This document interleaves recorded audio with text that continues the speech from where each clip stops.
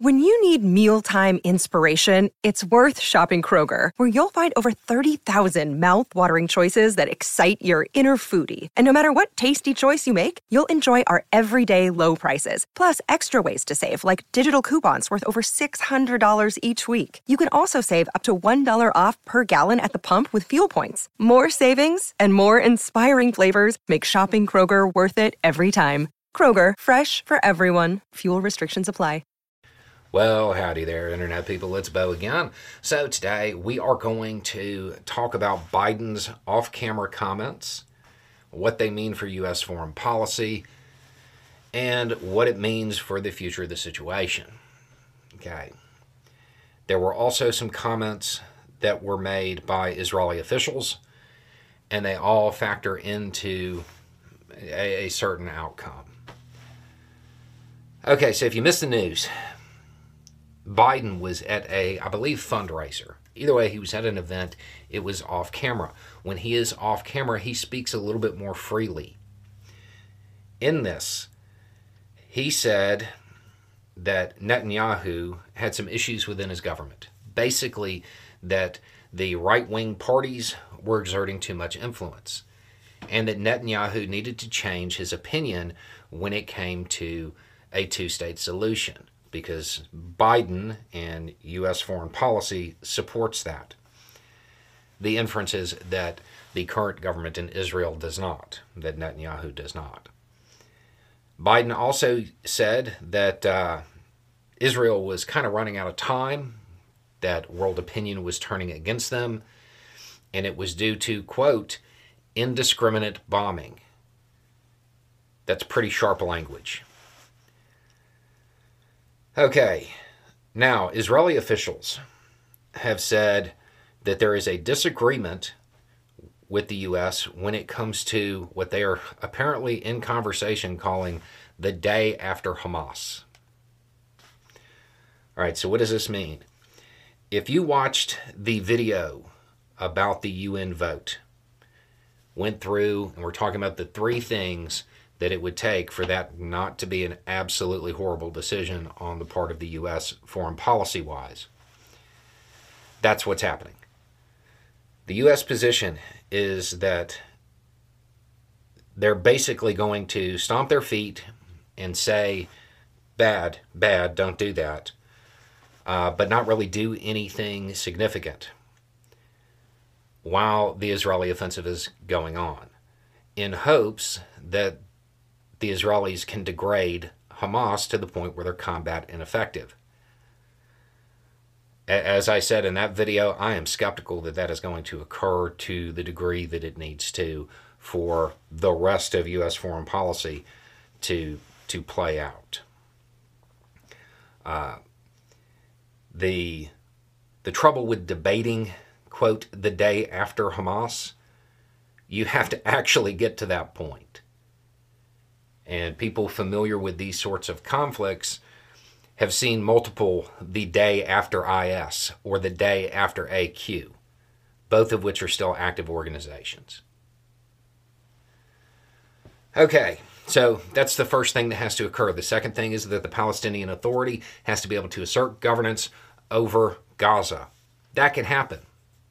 If step one actually occurred, step two could occur very easily, because the international community would just route all of the aid through the Palestinian Authority. Therefore, they have de facto control pretty quickly.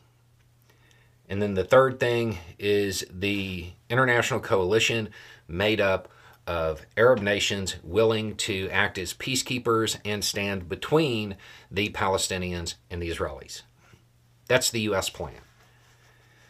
The Israeli official commenting that there are some disagreements when it comes to the day after, that indicates that Israel is not necessarily on board with this. Those comments were made before Biden's comments. So, what you can safely assume from that is that the U.S., when it comes to the actual conflict, what you are seeing on your screens, the U.S. is going to exert diplomatic pressure only. Period. Full stop. That's the plan. After that, you will probably see U.S. and Israeli officials go head to head. Again, diplomatically. When it comes to the U.S. trying to make this plan happen, and Israel not really wanting it, but at the same time not actually having an alternative, at least not one that they have publicly put out or even hinted to. So that's where the situation is. I have had a number of messages about this type of video. Please understand that this is not me saying, yay, this is good. This is me saying what's happening. And I would like it noted that those 3 steps, they weren't anywhere in public conversation, but they were all confirmed by statements made within the last 24 hours. So this is the rough sketch for what the U.S. wants. I have a lot of doubts about step 1 occurring to the level that it would need to. Understand that if the Israeli offensive cannot degrade Palestinian forces to the point where they are combat ineffective, the Palestinian Authority doesn't have any chance of being able to assert governance, because those forces will operate against the Palestinian Authority. That's step 1. And it's not impossible. It can occur. But it is, I'm skeptical that it's going to. Especially given the fact that Israel is getting a lot of pushback from the international community. And while Israel has a habit of just being like, we're doing what we have to, take it up later, that only goes so far. And they can start to see economic consequences because of it. At some point, those economic consequences might influence the government there and reduce the length of time that offensive is going to run. And they were under the impression, it certainly appears, that they were under the impression that this was going to be a lot easier than it is. And realistically, it only gets harder from here. That first step, that's a big ask. Everybody, all of the U.S. advisors that went there, all of the public statements from U.S. defense people, they all said this. They all said this was incredibly difficult.